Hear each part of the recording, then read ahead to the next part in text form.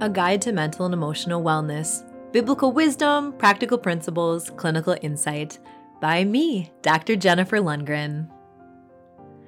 Chapter 6, Gratitude and Managing Expectations.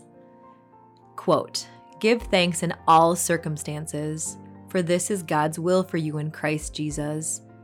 1 Thessalonians 5:18. Quote, "Gratitude is riches, complaint is poverty." Doris Day. My parents are awesome parents.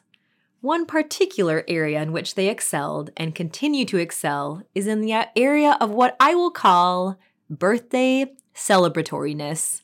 My birthday was the biggest deal growing up. It started with me choosing my own box of sugar cereal and not having to share it with my siblings. An entire box of sugar cereal that I wouldn't get most day of the year was a big deal.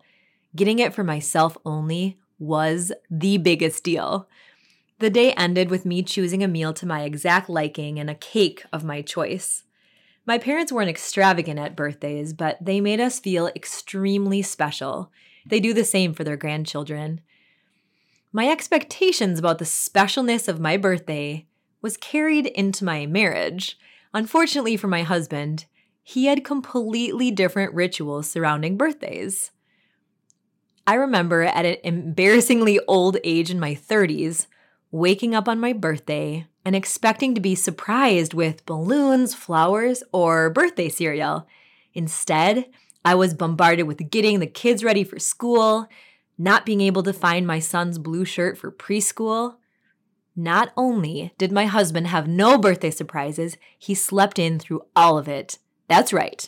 He slept in on my birthday while I endured the chaos of getting kids ready by myself. In a situation like that, it is easy to let the resentful and hurtful thoughts take over.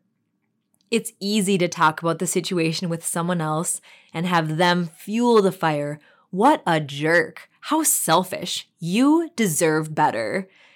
It's easy to let a situation like that ruin your day and for you to have a victim mindset. I was wronged, my husband is a jerk, and I am birthday cereal-less. As I was driving my son to preschool, I thought about a quote I had read about turning your expectations into appreciation. I had heard this from Tony Robbins, and he said that this was a life-changing mindset shift. So I thought about my expectations.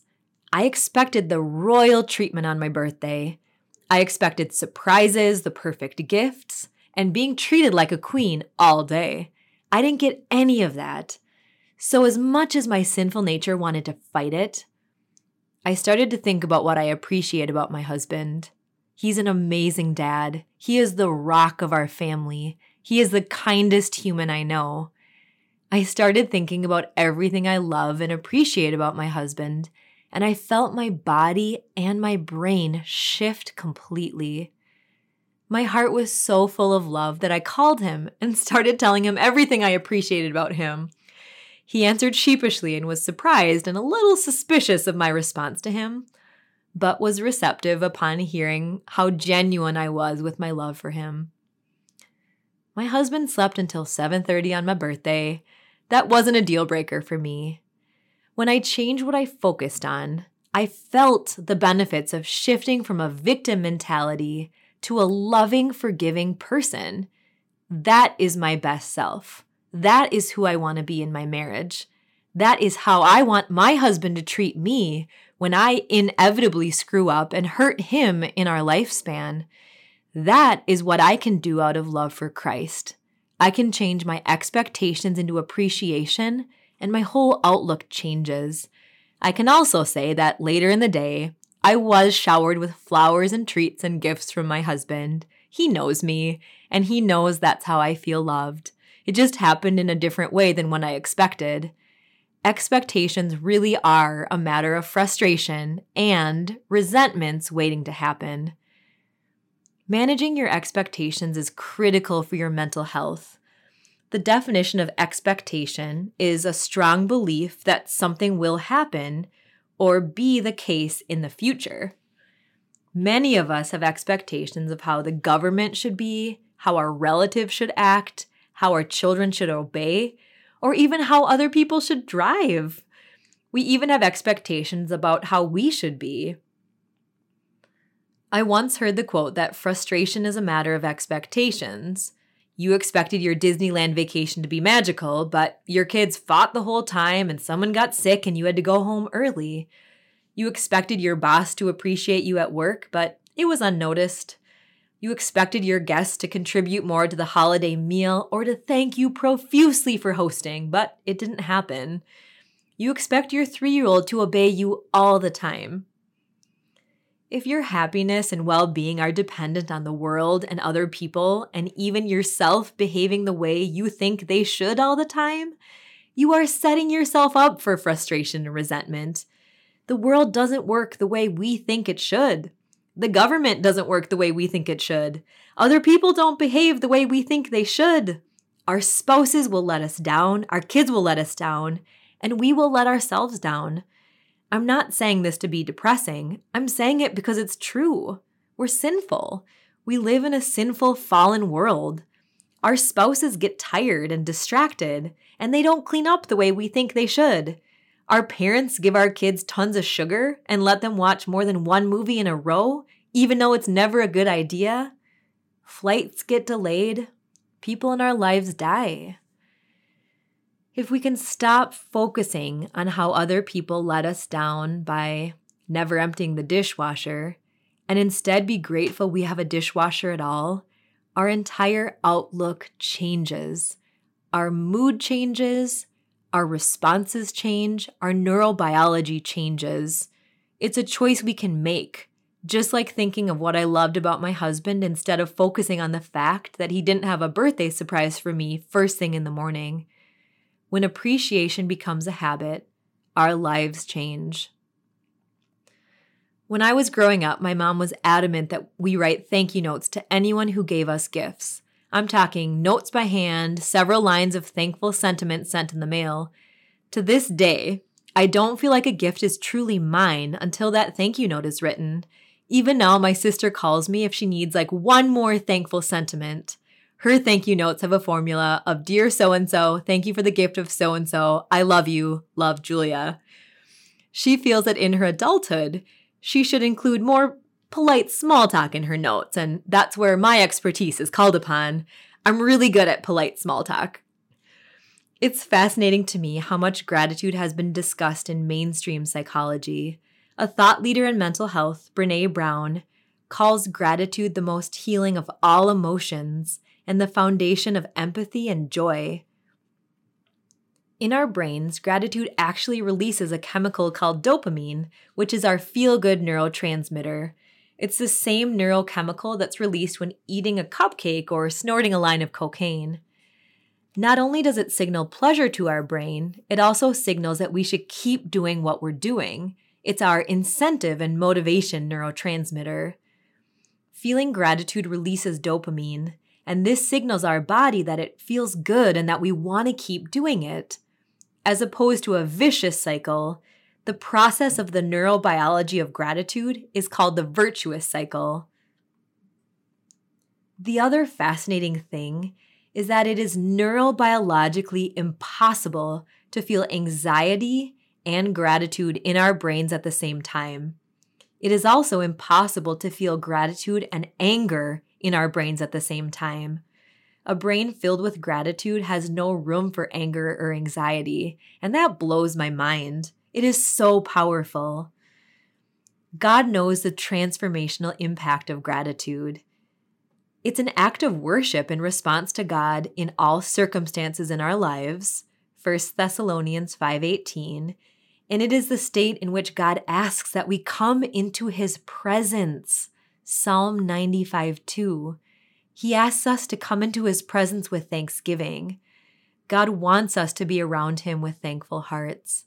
In Colossians 2:6 and 7, He tells us to live our lives in Christ Jesus, rooted and built up in Him, strengthened in the faith as we were taught, and overflowing with thankfulness.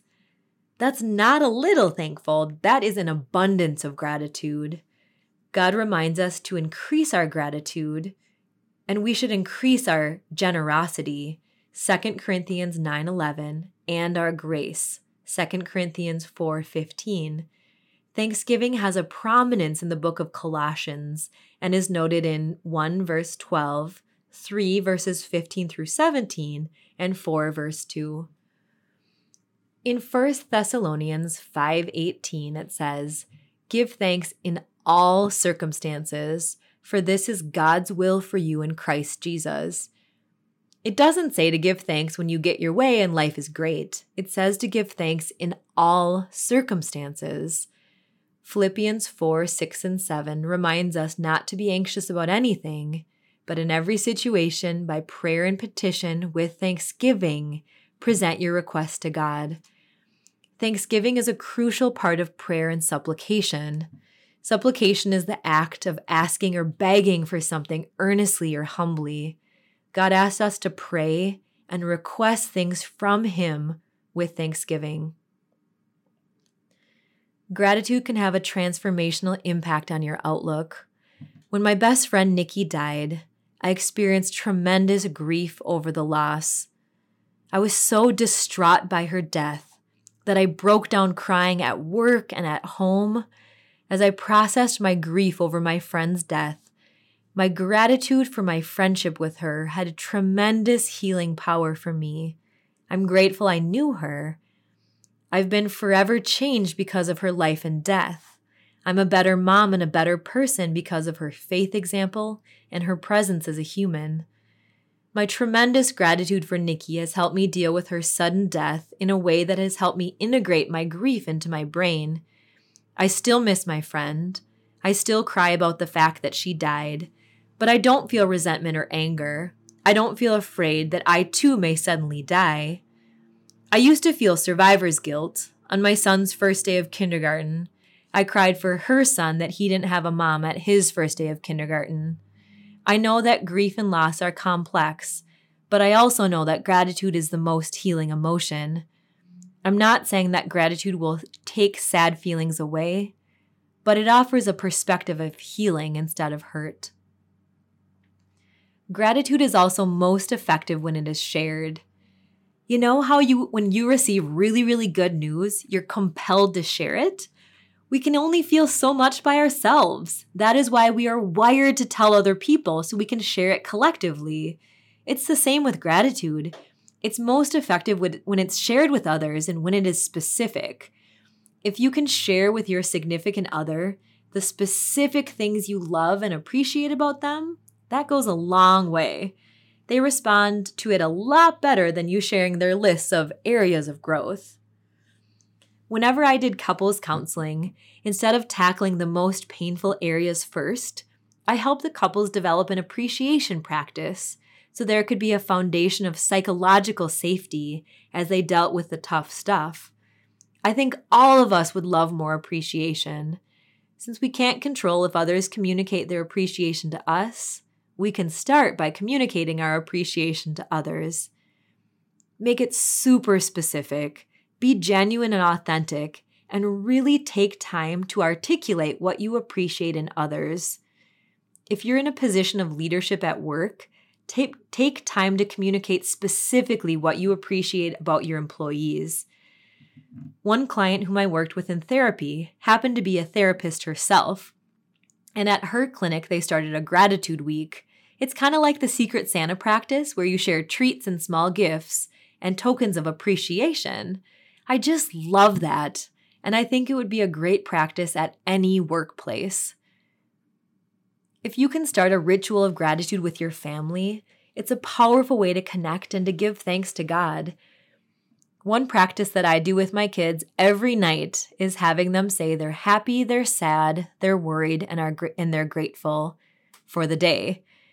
If we're going to bed late and don't have time for everyone to share all of those, we slim our sharing down to just our gratefuls.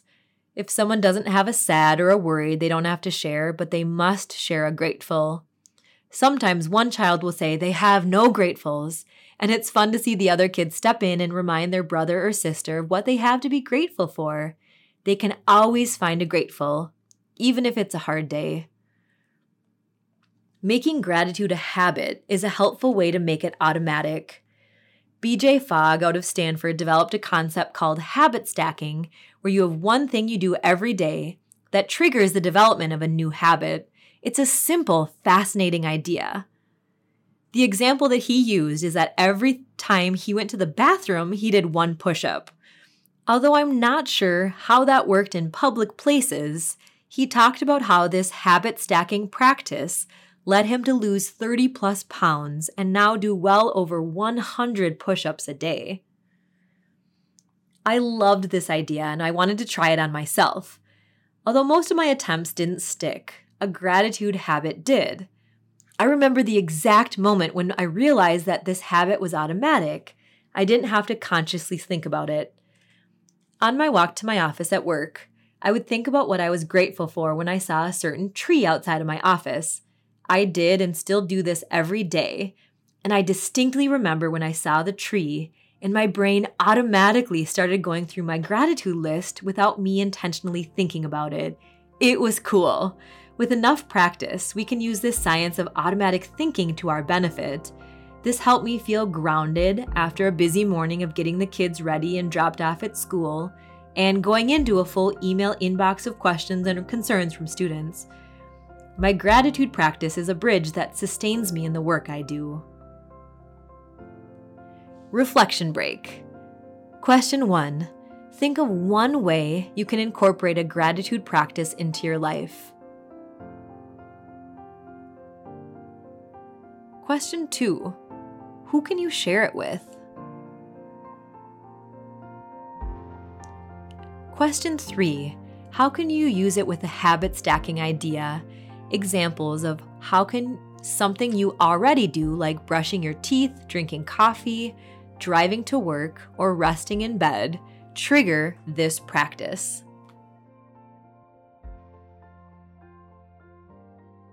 If you'd like to purchase your copy of Jenna's book, just go to the Time of Grace store or click the link in today's episode notes. Thanks for listening.